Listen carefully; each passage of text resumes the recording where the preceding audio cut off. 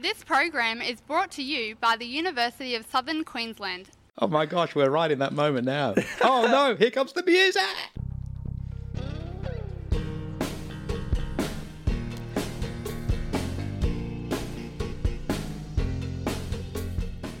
Hello everyone and welcome to Uni Life. My name is James McGuire and with me today, oh my god, who do we have? Spencer Howson. How are you? I can't believe you're here. Oh, I'm so excited. I feel you've mentioned me, or someone's mentioned me in just about every one of the preceding episodes, so it's been building to this. I've been embarrassed.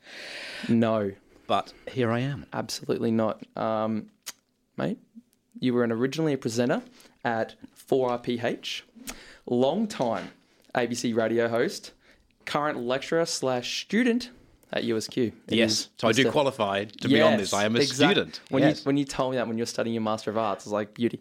Yep. I know this is my show, but I'm like, you've qualified. Like this, it doesn't matter. I would have had you in any way. None of the rest of anything that I've done matters. The main thing is that I'm a Master of Arts student, and I'm so excited. I've had such a good day today with it, which we can get to, I'm sure. Just when you put out feelers for something, research, and then people come back and say yes, it's the best feeling. Yeah, it's so good. Oh. Well, Spencer, I'm so excited. For the people who haven't listened to the show before, the structure is I talk about someone's past, their present, and their future. Usually it's uni students, so I talk about, high school life, how they're going, studying with uni, and then their plans for the future. It's going to have to be a little bit different today, and you know what? If there's anyone I'd like to change up the structure for, it'd be you, Spencer Howson.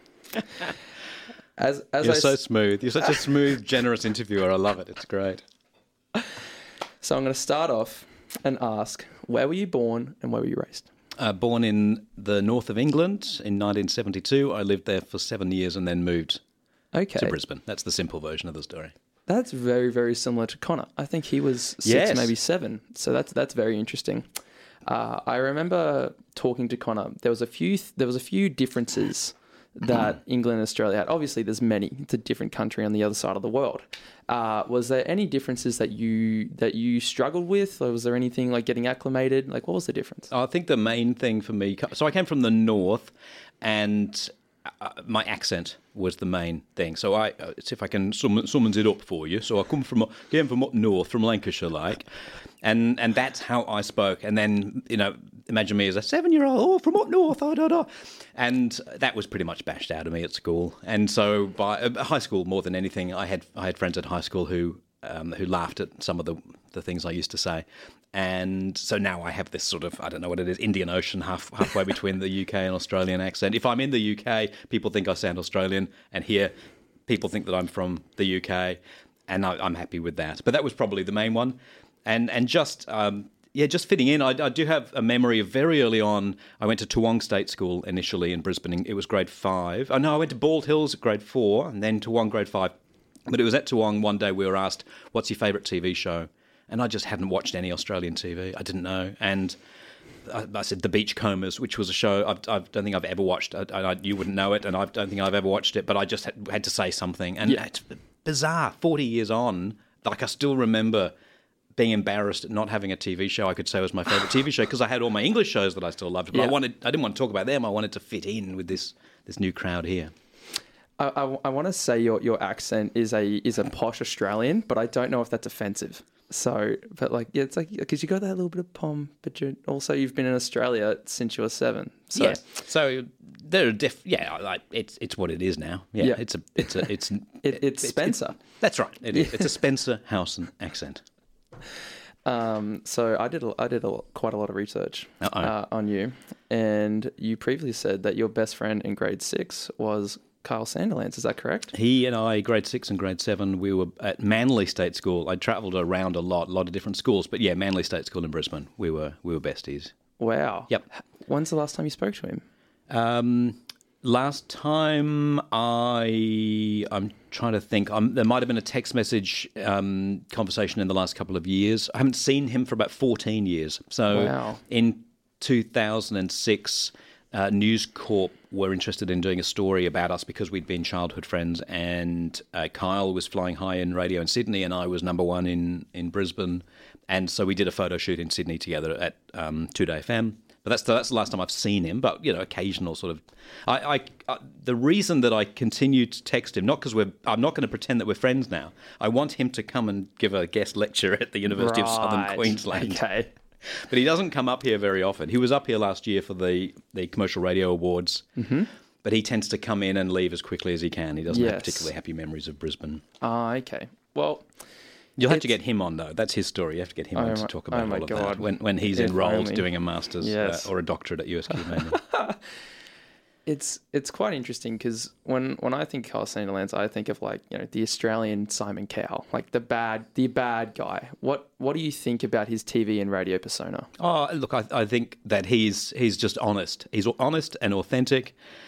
He's very much like, say, Howard Stern in the US, and for anyone who hasn't seen Howard's movie Private Parts, which is the story of Howard Stern, really would give you a similar insight into Kyle, in that Howard had to learn what the difference was between personal and private. And there is a line on radio. It's good to be personal. It's good to talk about your life. I'm a cat person. I love Doctor Who. It was the 57th anniversary of Doctor Who this week, and people know that about me, and they can judge whether they like me based on that. But then you go from personal into private, and the stuff that I would never talk about publicly. I wouldn't talk about outside my house.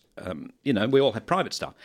And Howard in the movie Private Parts, we see him learning where the line is between personal and private. And I think Kyle now knows where that line is. But I think for a while there, he was just being authentic. He just would forget that there are 500,000 people listening to him and just talk like he would talk. But you're always going to offend. And again, this for him you should get him on. You get him on the pod. I'll come on as well if you want. We can, have a good old three-way chinwag with Kyle. If you can organise or when he comes to Springfield to talk to the students. But I think, and I've seen him get in trouble over the years, and that's the other time when I send him a text, and I'll just say, look, if you want to chat with, your old buddy, your old pal from when we were 10, in a non-judgy way, I know you're a human underneath, and whatever people are saying about you, you might need an old friend to talk about. And I think if it ever comes crashing down for him, he might need an old friend to sort of, catch up with again. Thinking about him back in year 6 and year 7, could you have ever seen that coming? Was he that that brandish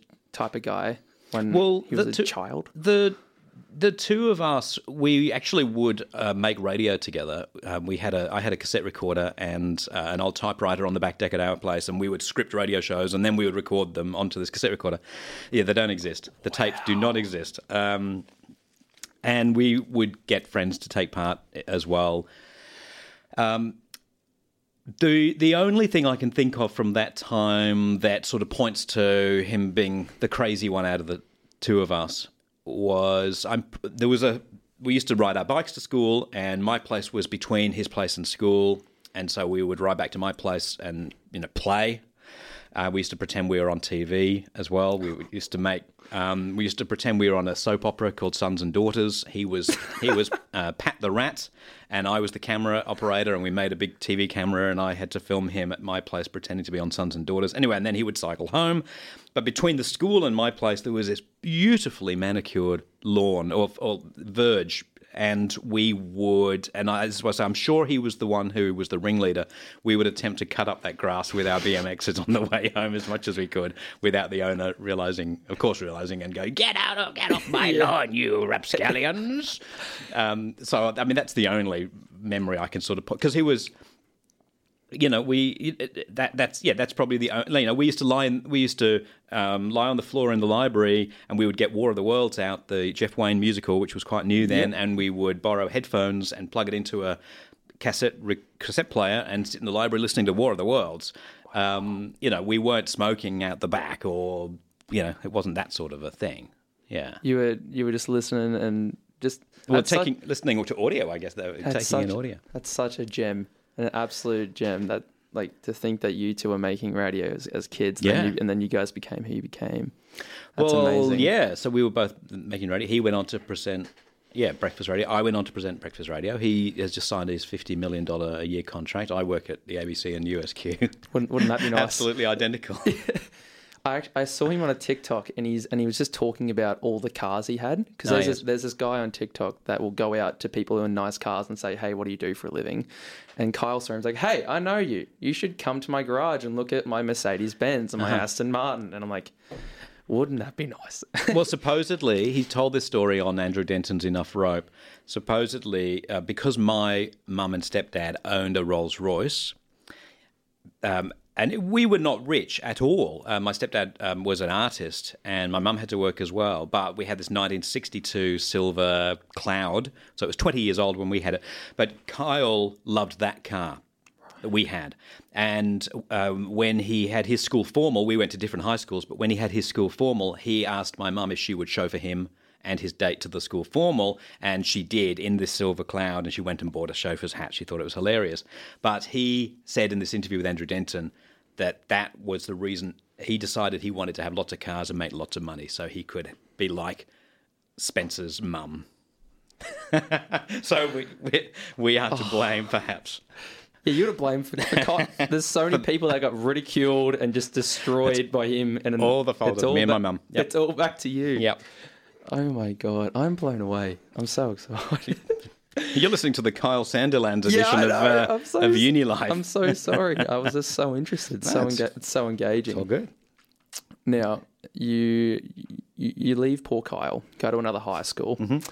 I assume in high school is where you started. Well, you were figuring out in primary school apparently that you wanted to do radio. Can you talk about how you were figuring out that radio was something you wanted to do during high school? Well, my mum and I moved. My mum and dad split up. My mum and I came to Australia, and I was. If you think about when you were 9 or 10, whether you would write letters. I mean, it's hard. It was another era anyway. There's no email, but I wasn't into writing letters to my dad. But I had this cassette recorder, so I would record letters to him, just record audio and send cassettes to him, so he could listen in his car. And those cassettes, I started to read from the newspapers. I started to say what the weather was. I started to play songs. At one point, I had 2 turntables, so I could sort of mix songs. And at some point, there's this penny drop moment. It's like, oh my God, I'm making radio. Okay, radio sounds good. And we used to have the ABC on in the kitchen every morning, ABC 4QR as it was, ABC Brisbane. And I just, decided that's what I was going to do. I was going to be an ABC presenter. I remember, I kept saying I want to do interview song, like they do on the ABC. That's what I wanted to do. And so once I got to choosing subjects for senior, I did maths 1 because I had to, but I dropped all the other sciences and did economics, modern history, Japanese, geography, English, and knew from that point I would study journalism and that I'd be a radio presenter. Because there's no film, TV, and radio course, I assume, back then. Like, journalism was probably the way into radio. Well, at school, at the school that I went to, we had media studies, was it called? It was a sort of a once a month, once every 3 weeks, you had this thing on a Friday for 3 hours where you could do something a bit extracurricular, but in school hours. And so I did media studies, and I loved that. Keith Birch was my teacher, Mr. Birch, and it's funny how you still want to call them Mr. Birch after all these years. Mm-hmm. He's in the UK now, and very occasionally, and very very specially, every time it happens, he will tweet me about something, or he'll respond to one of my tweets, and I just love hearing from him. Mm-hmm. But he was, I guess, he strengthened my resolve to be in the media, and the Fitzgerald inquiry was going on, I think, around that time, 87, 88. And we would watch, Four Corners in class. And so, all of that made me go, this is what I want to be. This is amazing. Wow. So you study your journalism degree at QUT. Mm-hmm. What was the official name of the degree? It's changed there over the years, but I have a Bachelor of Business Communication, in brackets, majoring in journalism. So It's business communication, which has actually turned out to be of much broader usefulness through life than I imagined at the time when I was a bit cranky that it wasn't called a journalism degree. Yes. Because I've realised that communication is at the centre of everything, and I studied communication. I mean, just a couple of weeks ago, I gave a talk to an association. Doesn't matter what the association is, but they wanted me to give a talk on how to give a webinar. How to give a talk when you can't see the audience looking back at you, as is kind of the case now with COVID and webinars and whatnot. And I had to think for 24 hours, like, can I do that talk? What is that talk? And then I realised, yeah, hell's yeah, this is about communication and what's great communication. And it's just another example of how it was great to have done a broad communication course all those years ago. Yeah, well, because my monies were public relations and media studies, and it was nice because I'm studying journalism, and then I'm studying public relations, which is pretty much how to keep journalists slipping. That's the war. That's the war. So Yeah. it was great to study both sides and really get a broad understanding of media. Yeah. So during your study, do you jump straight into 4RPH, or are you doing that after your degree? Second year, midway through second year, and I decided I needed to get on radio. So I remember sort of flicking around the dial, driving with my mum. This is the sort of the visual memory I have, and finding this station, which at the time was 1620 AM, and I would listen to the ABC, but then I just love as a kid hearing talkback callers going, am I on? Am I on? Yes, you're on. Oh, hello, Brian. I just love that. But hearing, yes, this 4RPH, Radio for the Print Handicapped, as it was called, and then realising they were in the city, and I on my way to uni one day, I just walked in. I said, "Okay, I want a show. Give me a show. I'm going to do a talkback show for children. I want to do a show after school where kids can phone in and talk about their homework and their bullying issues and whatnot. Wow. Give me the show." And they said, "Well, tell us your name first. We don't have talkback, but here's what you can do." And I did an audition, and I was on air fairly quickly doing the reading stuff that we do now. Could you give a quick explanation of what 4RPH is and what they do? Yep, founded in 1984, a radio station which turned words into audio. In the simplest terms, the breakfast show back then would be reading the Courier Mail over the radio, followed by the Australian, followed by the Women's Weekly, followed by the Women's Day. And I'm now just skipping forward a bit, but we probably don't need to touch on it so much later.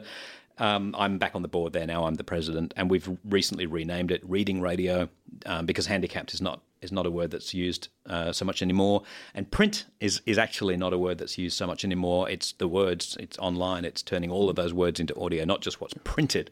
And You're so right, we've changed to Reading Radio. So that's an organisation I've been associated with since 1990. Wow. And so proud to be. Yeah. Yeah, that's amazing. So you're studying. Mm-hmm. You're doing Reading Radio. You take 3-4 years to finish your degree? 3, yeah. 3? Yep. Are you straight to Rockhampton right after you? Like, what's going on Get me there? to Rockhampton. Get me to Rocky. No, I finished. So I was a year ahead age-wise because in the UK you start school a year earlier. I mean, now it's different here now. It's all changed. But back then, so I finished school at 16. So I finished my degree at 19. Right. Oh, okay. And so at the end of 91, so I'm 19. Remember, I've been in Australia 10 years. I go back to the UK. I basically say, well, that was fun, but sorry, Australia, I'm going back home now. So I went to the UK and sent my demo tapes around. And I got a day's work one day at the BBC in Leicester, working in the newsroom. They told me I sounded too Australian. And I'm sure I probably sounded both more English to Australians and more Australian to Poms back then than I do now. And I worked in a bar for a while. And then one day, it was about 2.5 weeks pulling beers in a pub in Birmingham, and I realised that Brisbane was actually home. So I came back here, went back to my job, begged them and said, all that stuff I said about you, which was a market research job. They took me back, went to Reading Radio, they took me back, and spent a year then in Brisbane, at Reading Radio. And then the following year, 93, there was a job in the paper, Courier Mail, ABC in Rockhampton, which I applied for and got. So what were you doing there? In Rocky? Mm-hmm. The job, and incidentally, that ad was in the paper on the 6th of March, 1993.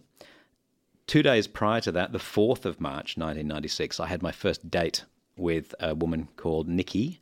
1993 or 1996? 93, did I say 96? No, 93 was the first date, was on the Thursday. 2 days later, there's an ad in the paper. Go to Rockhampton, Spencer. And I'm looking at this guy, I just met this girl. It was a really nice first date. What do I do? So I applied for the job and I got it. So then we had a long-distance relationship. And then she moved up in the following February to Rockhampton. So about 10 months away from each other? Something like that, yeah. Well, she would come up by train every couple of weeks or every 3 weeks, and I would fly down maybe every couple of months. So we'd see each other, but yeah, it wasn't easy. But and brand new relationship. And that's at a nuts time to start a long distance relationship. I think most people would just be like, oh, I'll see you later. See what's going on, Rocky. But yeah. Or I don't know. I mean, what would you do? Would you take the job in Rocky, or would you stay with the partner in Brisbane? Well, I'm in that situation, but I'm 2.5 years in, and well, for me, I'm going to say relationship. I'm not going to be like, see you, Nick. But that's a tough question. Yeah. I can't say straight off the bat that someone I met 2 days ago, I'm going to keep in a long distance relationship. That's hard to say. Yeah. But I didn't have the butterflies and the great first date that you had. So we're in Rockhampton. Yeah. We're presenting radio, but we're also, is it copywriting? Is it producing? I was presenting the Friday breakfast show. It's a bit complicated, but the guy who did the weekday breakfast show up there did a statewide program on a Sunday. So he worked Sunday to Thursday. So they needed a brekkie guy on Fridays. Mm-hmm. So I presented the Friday brekkie show, and I helped to produce the other programs during the week as well. So right. I was produced Andrew Lofthouse, who's now on Channel 9. Yeah, he presented a couple of shows in Rocky at that time, and I helped out with the production there with him. Wow. Okay. So Andrew Lofthouse, Channel 9. Mm-hmm. Wow. Okay. Mm-hmm. So we do that for a couple of years. Yeah, we met some amazing people in Rocky. Like, so Lofty was one. You've said that you have lifelong friends from there. Right. So Trent Chapman, who was recently in Brisbane, heading up Holy Moly, the golfing reality show for Channel 7. He was up here as the supervising network executive for that. We were hanging out in Rocky. How many years ago was it? How many years ago it was? 93. 7 years ago. Mm. Yeah. That's right. Carl Stefanovic was working for Win up there. In fact, we just crossed paths with him. So Nikki worked for Win as a reporter, and when we left to come to Brisbane, Carl got her job at Win. Is Nikki your wife? Yes. That's your partner? Yes. Right. So I should have asked, in '93 when you met that become your wife? Yes. Wow. And so you've met every single person that I've ever seen on television. That's great as well. Spencer, who haven't you met? Rocky's a lot of people have gone through Rocky. A lot of people. Patrick Condren, Chris Masters. Over the years, a whole bunch of people, for whatever reason, spent time in Rockhampton. So do you think that's a major reason why you keep making me leave my family? Keep telling me to leave my family. It's like, you'll meet Carl. Leave. Well, you've got to go and do the 2 years. And the thing is that in the bush, and whether it's Rocky or Tamworth or wherever it might be, you end up meeting a whole bunch of other people who are in exactly the same boat. Mm-hmm. And then you move on to Sydney or Brisbane, and they're all there with you in Sydney, Brisbane or Melbourne. Mm-hmm. It's just how it works. Yeah, I'm trying to explain it. It's how it is. Yes. It's what I got to do. But it's, police do it, teachers do it, yes. Army do it. Yep. But in radio, we have a lot more control over it. Like True. I would argue anyway. I look, I don't pretend to know exactly how it works for police teachers and the Army, but you hear about postings and they don't have much choice where they're going to go next, sort of thing. Because we get to apply what they get told they're going That's somewhere. Right. Yeah. Okay. So what's the how do you get back to Brisbane? Well, we decided at the beginning of 96. You've done the research. No. When did we move back to Brisbane? 95. It had to be 95. You did 2 years and you started in 93. Yeah, that's it. So beginning of 95, we just decided we wanted to move back to Brisbane, and so we just started making noises. You have to tell people what you want. You can't expect to be tapped on the shoulder in life. And that's a tricky thing to navigate, but by having been there almost 2 years, I was able to say to my boss, look, I want to move to Brisbane. I'm just letting you know that if something comes up, I want to move to Brisbane. And my wife did the same with her boss. Yep. And by then I was presenting the afternoon show across Queensland from Rockhampton. And for me, it was actually, all I had to do really was convince them that the afternoon show could come from Brisbane. So on the 23rd of June 95, I said goodbye at 4 p.m. in the Rockhampton studio, and on the Monday I said hello at 2 p.m. from a Brisbane studio, and the listeners didn't know any different. Yeah. And I was suddenly living in Brisbane. So you didn't have to have a big goodbye, like over the air, because No. you were still doing the exact Did same the exact show. same show. Wow. Yeah, which I continued to do for a year and a half from Brisbane till the end of '96. Yeah. End of the 96, and then is that where you changed to breakfast? Yes. Yes, which is, I think, your biggest, claim to fame, your breakfast position at ABC. It's hard to ask specific questions because you were there for so long. There's so many different things that I want to know. So Chuck them at me, and if I'm going too long, tell me to keep them short.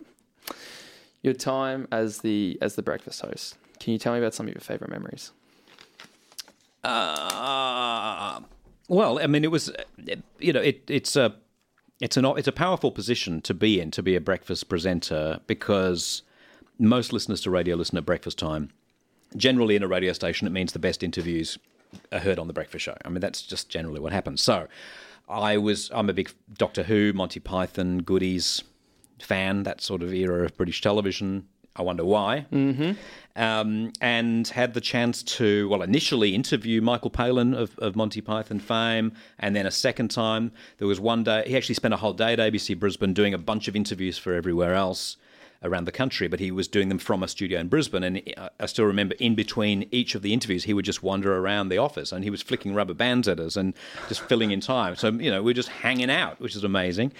And then many years later, when I was doing the Drive show, we did a series of outside broadcasts from ABC shops, when we used to have ABC shops, from the window. I wanted to do a series of shows in the windows of ABC shops at Christmas. Michael Palin happened to be in town. He came along to Carindale, and we sat in the window of the ABC shop in Carindale reciting Monty Python sketches in front of a live audience. That was pretty special. And the equivalent, for my love of Goodies and Doctor Who as well. I mean, I've interviewed several doctors and companions. I think I've interviewed all of the Goodies. And when you say doctors, you mean Doctor Doctor Who. Yeah, yes. Doctor Who doctors. Yeah. I'm sure you've interviewed many doctors as well, but Doctors Who. And Russell T Davis, who was the executive producer for a while. I mean, that's just one example story. I was interviewing Matt Smith just before he became Doctor. Oh, he had just been named Doctor Who. He was on the phone in New York doing all the press interviews. And he openly admitted he didn't know anything about Doctor Who before he took the job, which makes a Doctor Who fan cranky, because his predecessor, David Tennant, was a big Doctor Who fan. Yeah. So Matt Smith doesn't really know all the canon. And so I asked him a question, like, you're the 11th Doctor or 12th Doctor, and what's going to happen when you get to the 13th, because we know that the Doctor can only have 13 lives. What's going to happen? What do you think should happen? Anyway, he goes, Russell, come in here. Russell! And I go, what's going on? He goes, hang on, I've got someone who'll have the answer. And he puts Russell T Davies on, who's the executive producer, who I actually thought was more of a god than Matt Smith. Right. And I go, Russell, hey man, what are you going to do when you get to 13? Because it would be up to him, not up to Matt Smith as the actor. And he just gave this wonderful answer. He said, well, when we get to that point, Spencer, I'm going to do what is always expected and what's always been done through the history of Doctor Who. I'm just going to make something up. And he said, I'll put you back to Matt. Well, that was, you could, as a Doctor Who fan, all of that was just so exciting. I couldn't even imagine. To most listeners, they'd be like, what just happened? But that was one of you asked me what my highlights are. That was a highlight. I remember you also spoke about, not like, you had the fanboy interviews that really grabbed your attention. But you talk specifically how you really enjoyed putting people on radio that really didn't expect to get on radio. An example you gave was an old man who played the ukulele. So I'd love for you to tell that story, even though I've heard it like 3 times. Is that in other interviews, is it? The one I found, yeah. Well, that's the other beauty is, I mean, I just always carry a recorder with me. And these days it's your phone anyway, but I would always carry a recorder with me. Like you seriously came to the pub the other day and you had a microphone. Did I? Yeah, probably. Yeah. And it's like, and I said you carry your phone, your wallet, your keys, and your microphone. Right. You never know. And I've been on holidays in London and walked. We were at Covent at I can't think of the name of the place, Notting Hill, and we walked around this corner and I could hear this harp, like harp music, and And I said, no way. Could that possibly be? We walk around the corner, I go, Nicole Dennington from Kenmore. I've had her on my show, and she's like busking in London. She's like, hey, no way, Spencer. Wow. I pull the recorder out, and I get an interview, which I play when I get back home to Brisbane. So I always carry a recorder. But... and similarly, look, as a breakfast presenter, I used to give talks a lot at national seniors clubs and retirement villages and Rotary clubs, etc. And those clubs generally have a guest speaker, and they normally have one of their members who gives a talk as well about their life. And this guy was, 90 if he was a day, and he got up to say he had just learnt the ukulele, and it was his first public performance. And as he went for his ukulele, So this is what you do. You assess. I'm at the back of the room. I'm never going to pick up the ukulele from here. But you go, he's in front of a mic. All right, where are the speakers? Normally in the ceiling. There's one over there. I grab my mic as I dart over to the microphone at the ceiling, hold my hand up as high as I can just as he starts playing.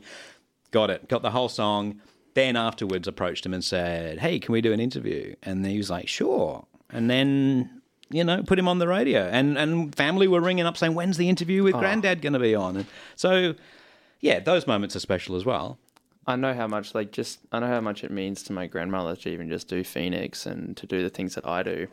Because radio it's such a big thing, especially to the older generations. And I could only imagine how his family would have felt. And we collected. There was a teacher, Gemma, I forget her surname, at Shayla Park State School, who wanted to show her students what. She was a grade 7 teacher. She wanted to show her students what a million of something was. Have you heard this story as well in all the interviews you found about me?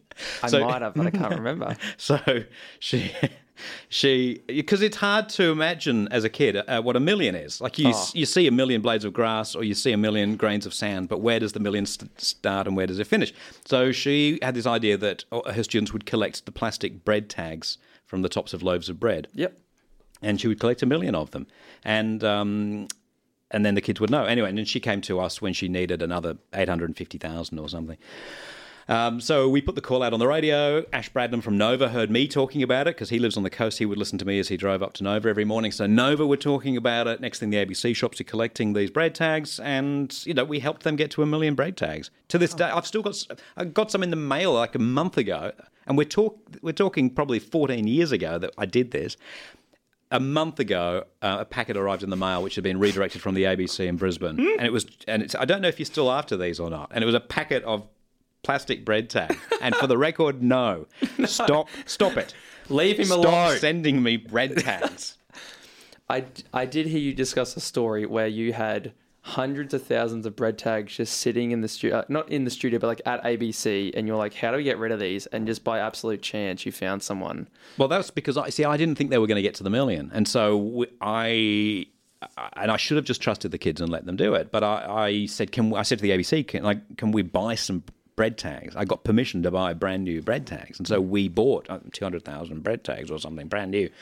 They come in boxes and they're very tightly coiled. And we took them to the outside broadcast for the last day of school where we were going to, do the big congratulations. And when we arrived at the school, they came running out saying, we made it. We got to 1 million. And I had to say, Dennis, you can leave the boxes in the van. The big boxes, we won't need those. And so we go back to the office after the show and we've got 200,000 plastic bread tags. You you'd be so upset because there's nothing you could do. But you did discuss an idea. Well, for ABC listeners to meet up with each other, I guess. So we had been giving away as prizes pencils that had my name on, and we called them Spencils. And incidentally, sidebar, this was before there was a stationery chain called Spencil. That company was started by a guy called Spencer, who is in Brisbane, who emailed me one day and said, I don't suppose you've copyrighted the word Spencil? And I went, lol, no. And now he has a whole stationery empire called Spencil. But we had these pencils called Spencils. And we had all these bread tags. And I said, and they wouldn't take them back. We tried to send them back to the company. They wouldn't take them back because hygiene, whatever. And Who cares? The problem with the ABC is you got to answer to the Senate committee, or the Courier Mail test. You can't just waste money on 200,000 bread tags and not be able to explain to the public where they've gone. Can I ask how much that costs?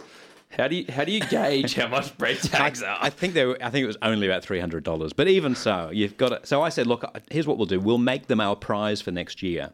We've had the Spencers. Well, they were red, so they were the right corporate colour at the time. And I said, I will initial and even number each one, and we'll send them out as prizes.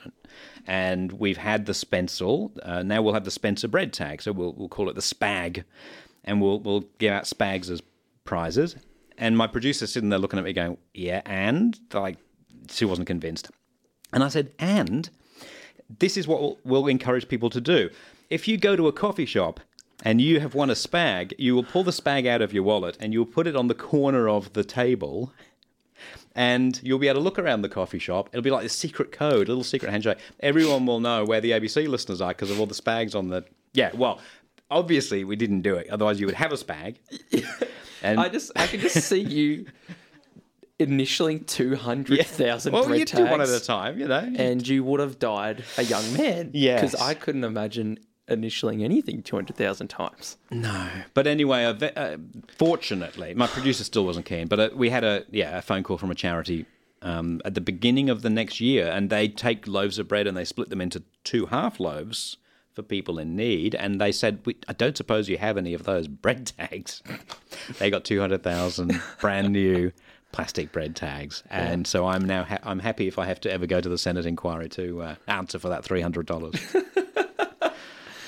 I want to ask, what were the main struggles of being ready? Because I've asked you about how the great moments. I got to ask you about what was the tough part.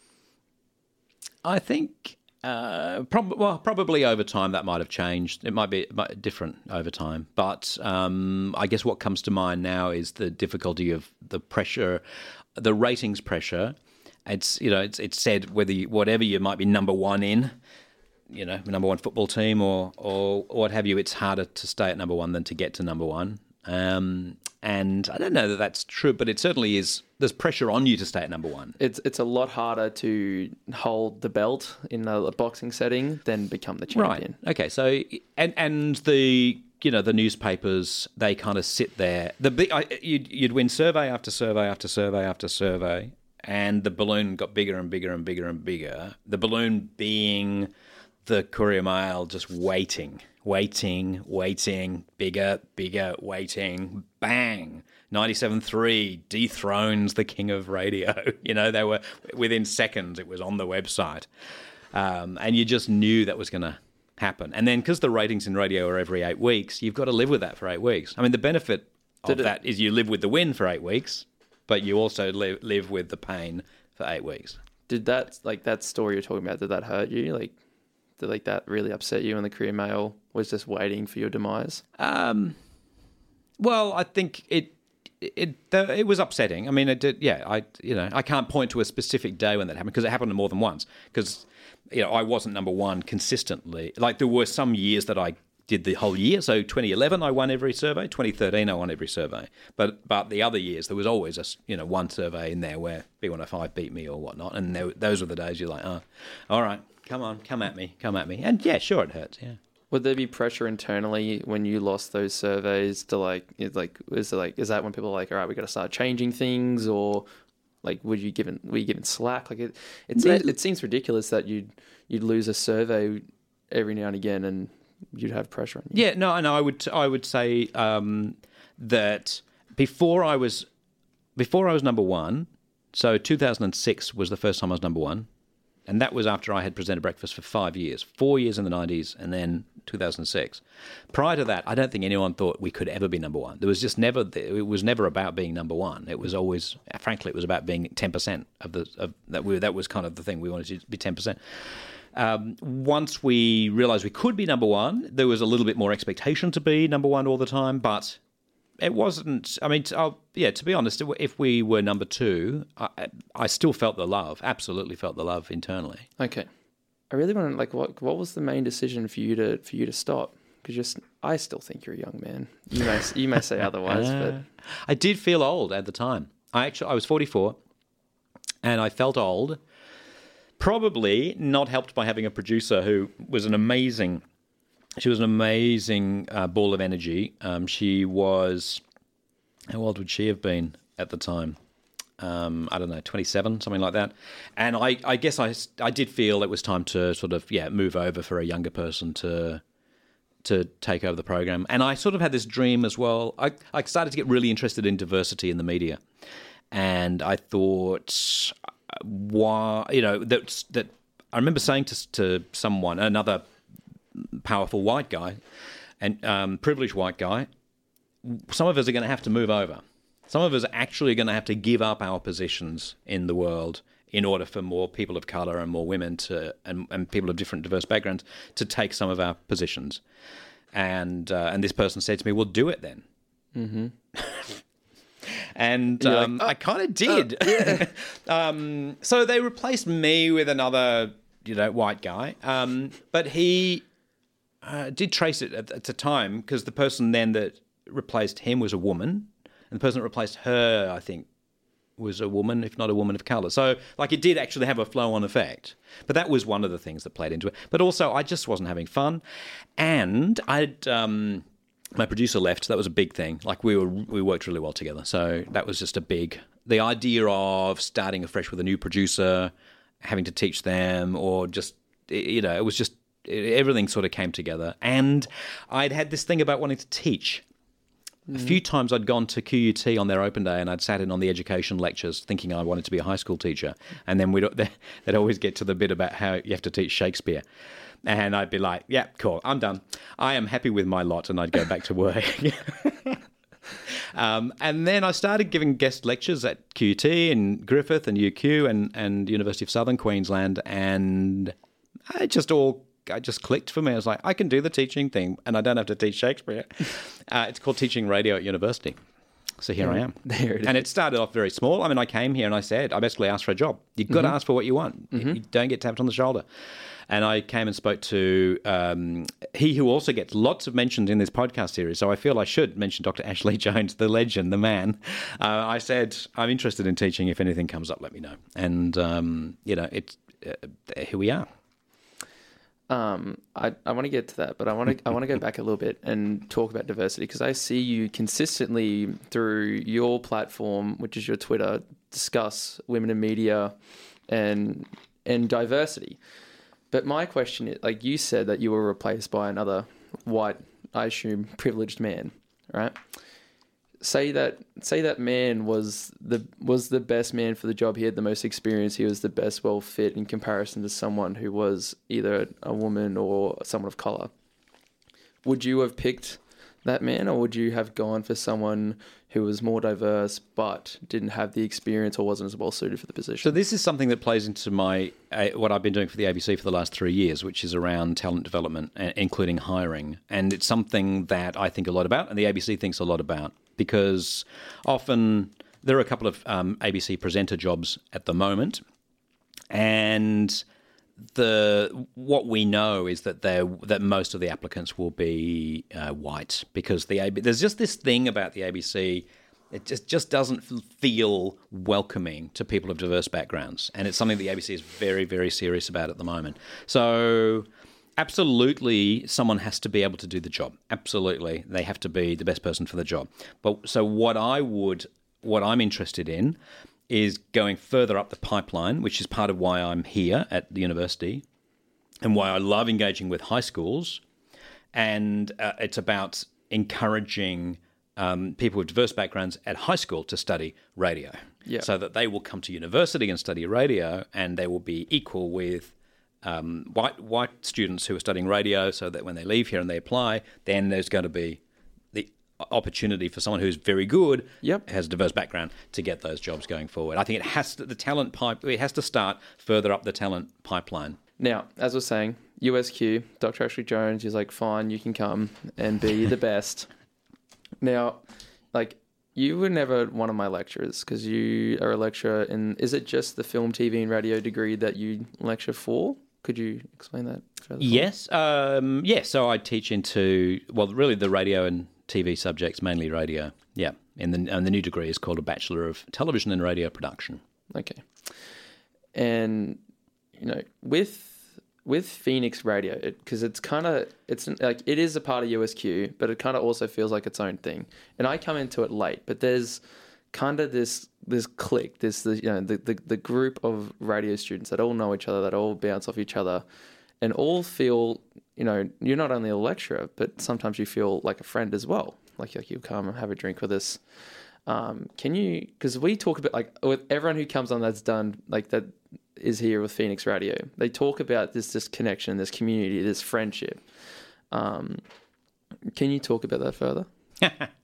Well, I do take my lead from very much from Ashley, but also from what this university is, particularly in the media area. It's very small. We've got a small number of students. I've given guest lectures at other universities where I look up at 150, 200 students, whereas here we have 15, 16 maybe in a radio class. And also we've got a lot of students here at University of Southern Queensland from diverse backgrounds, not so much culturally as perhaps we could, but definitely socioeconomically and other areas of diversity. And I think that what I've learned from Ashley is that with a small group like that, you can actually really get to know everyone and why they're here, what their journey is so far, and where they, at this point, because it changes every day for most people, where they see themselves going. And so, because at the end, when people are finishing or just before they finish, I'm keen to push them then out of the nest and maybe out of Brisbane and maybe into Tamworth or something. Which is what you're doing with me, yes. Because I know that's going to be a wonderful experience, although it's very scary on many, many levels. Mm-hmm. So you mentioned going drinking with everyone. I mean, that's literally happened twice this year at the very end of two projects. Yes. Yeah. I'm very conscious of the fact that I don't get invited to all the parties. Wow. No, I think there's got to be a line. And I certainly at uni remember there was a particular tutor, Kim Doust. I remember drinking with Kim, and I think it's a good thing to have a relationship where you can chat about the bigger problems that maybe you're facing at the time.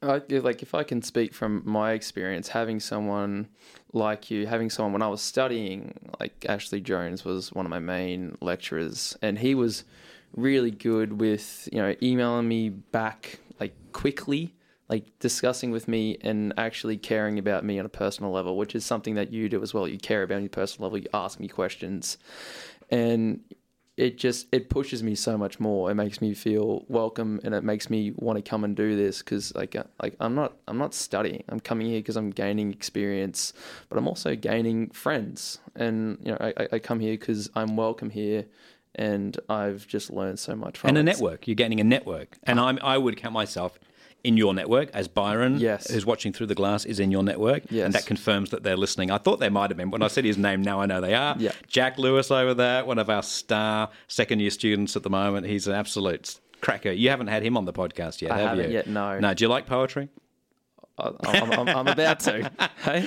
So, it is, whether you call, there are some friendships, there's friends, colleagues, networks, it's all of that. And you're coming here and you finish your degree, but you're just getting more skills, which this place is all about. It's like wraps its arms around people. Mm-hmm. Can I ask you this question? Yes. Have I ever annoyingly messaged you at an annoying time in the day or week? Like I think my weakness is if I get an idea like at 11 p.m, like say I want to say to you, are you doing your show tomorrow? And it's 11 p.m, I'll just send you a message at 11 p.m. I don't know that any other lecturers do that. Is that a bad thing or is that an okay thing? I really like it because I like to think that that's going to come out weird. I don't know how to...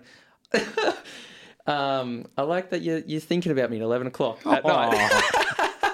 Yeah, that sounded really weird in my head. But no, I really appreciate it, and I think you can notice by how quickly I respond when I see that you've messaged me.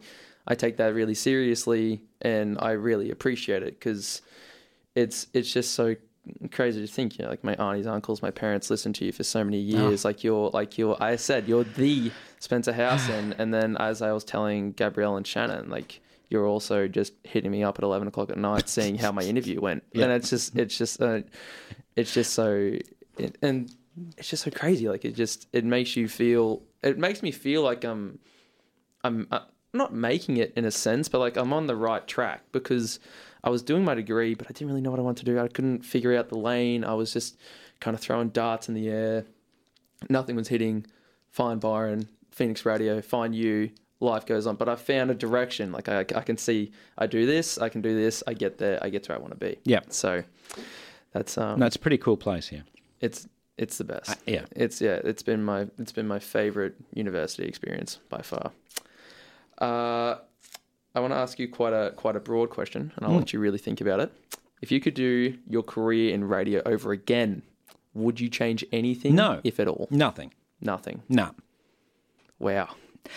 I don't believe in... Look, I'm not fatalistic, but everything you do makes who you are who you are. I mean, if butterfly effect sort of thing. If I had not applied for that job, in Rockhampton, that was in the paper on the 6th of March, 1993, I may actually have not married Nikki, so why would I go back and change anything in any part of my life? Not at all, not a chance. I love that. I didn't think you would have changed anything, especially with how successful you are. I mean, I'm very happy and lucky, and the right doors have opened at the right times for me, and I would be crazy to go back and change anything. That's it.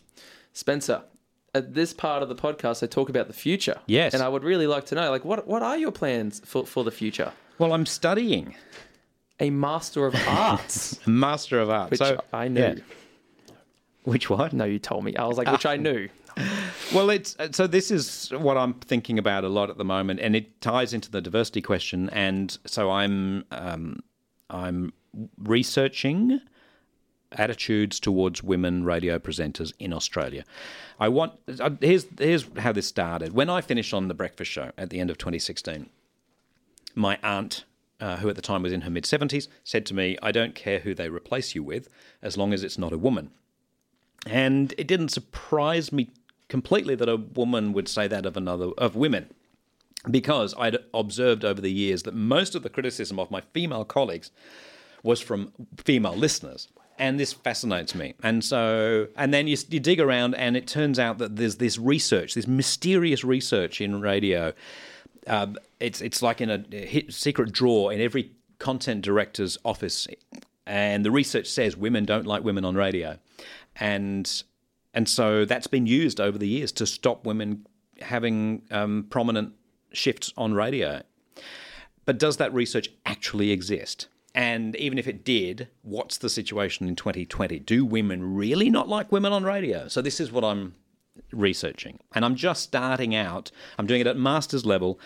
If I were doing a doctorate, it would be a much bigger project, and there'd be far more people involved. But I'm interviewing 10 listeners, 10 radio presenters, and 10 radio station managers to try to just work out what might be going on there in terms of women listeners and women on radio, and this mysterious research. And this is exciting stuff for me at the moment, because I've got a couple of key people. Now, I can't give names, because one of the things I've learned doing research is all the stuff around the way you treat your interviewees. It's very different to a radio interview or a podcast interview. And I'm giving the people I interview, I'm giving them the option of being identifiable or anonymous. And the two people I'm about to refer to, I haven't yet received back from them the consent forms telling me whether they're going to be identifiable or not. But oh my goodness, they are two of the biggest people that I could possibly want to have in my study. So I'm very... Well, one of them actually, she has said yes to be identified, but I don't have it in writing yet, so I'd be very careful and not say that. One of them in management, former manager, very senior, very big media organisation in this country, with a reputation for not hiring women. And the organisation has a reputation for. And the other is a very successful... It's so rare, the position she has, that I won't even say any more about what she does, because people will be able to work out who I'm talking about.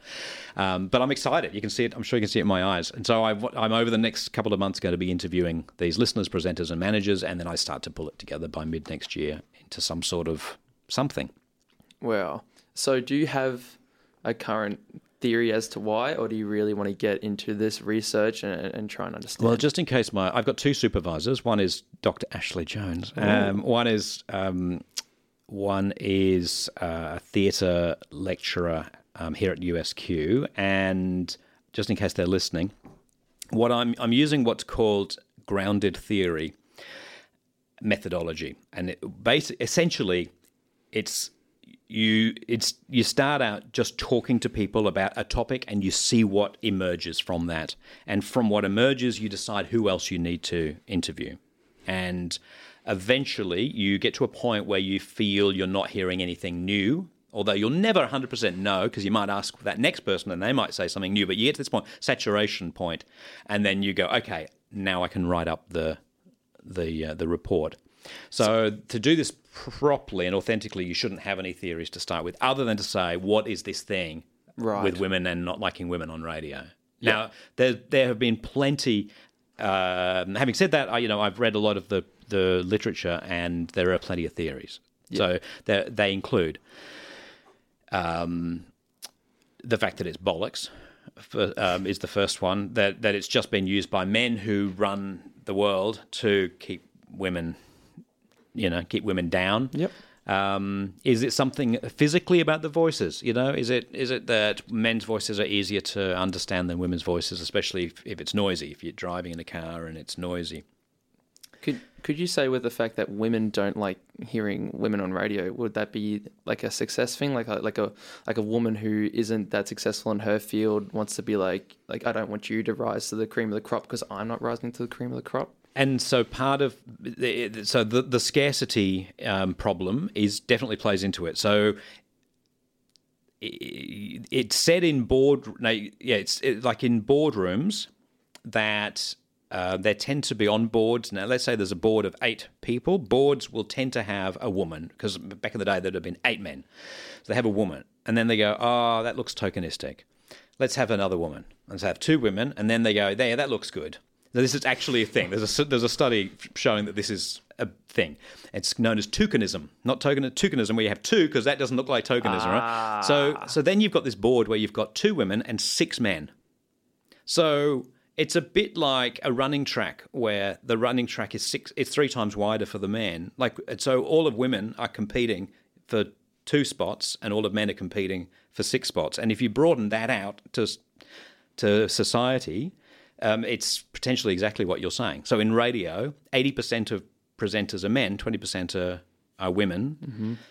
Mm-hmm. It's quite possible that because there are fewer women, there's more competition potentially for those positions, and internally it's just in women. I mean, it's bad. It's kind of bad of us as men to be even speculating on this as 2 white guys. Yes. But so I'm very conscious about that. But that's definitely a thing. This idea of this. They talk about the scarcity issue and the competition that creates, and how it pits women against women. Yeah.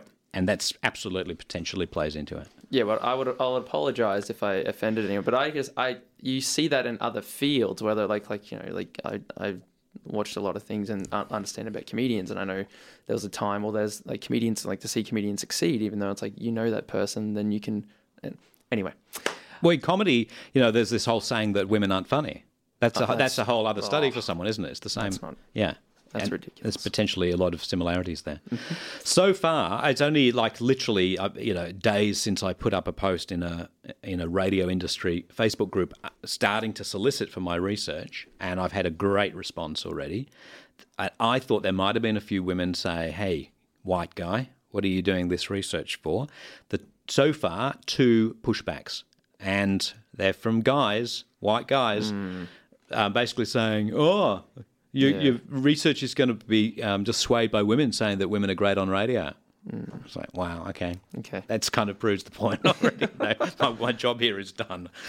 Yeah. Spencer, you are running out of time, so I just want to say before I let you go, is there anything that you would like to plug, such as 4IPH, or is there anything that you would like to bring awareness to before we let you go? Well, I'm still at Reading Radio, and I love Reading Radio, and I think we do a fantastic job there. And anyone who wants to get into radio, I learnt a lot there.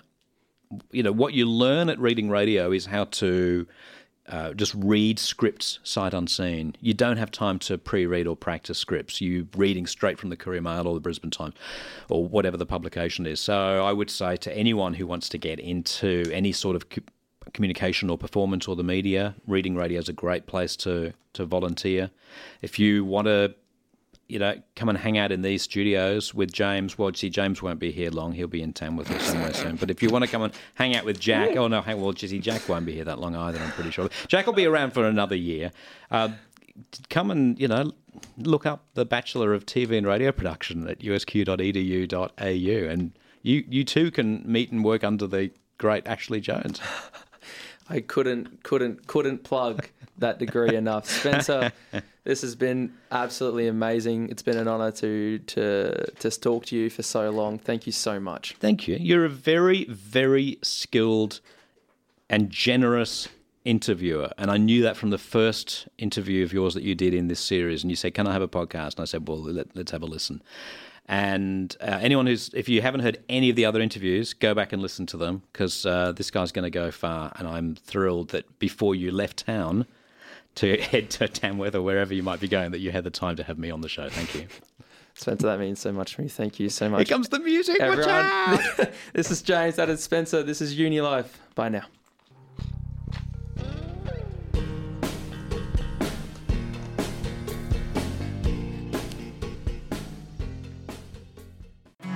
High-achieving Year 12 students who put the University of Southern Queensland first on their QTAC application could become rewarded. Automatic scholarships up to $29,000 are on offer. Make USQ your first choice and join the #1 university in Australia for graduate starting salary.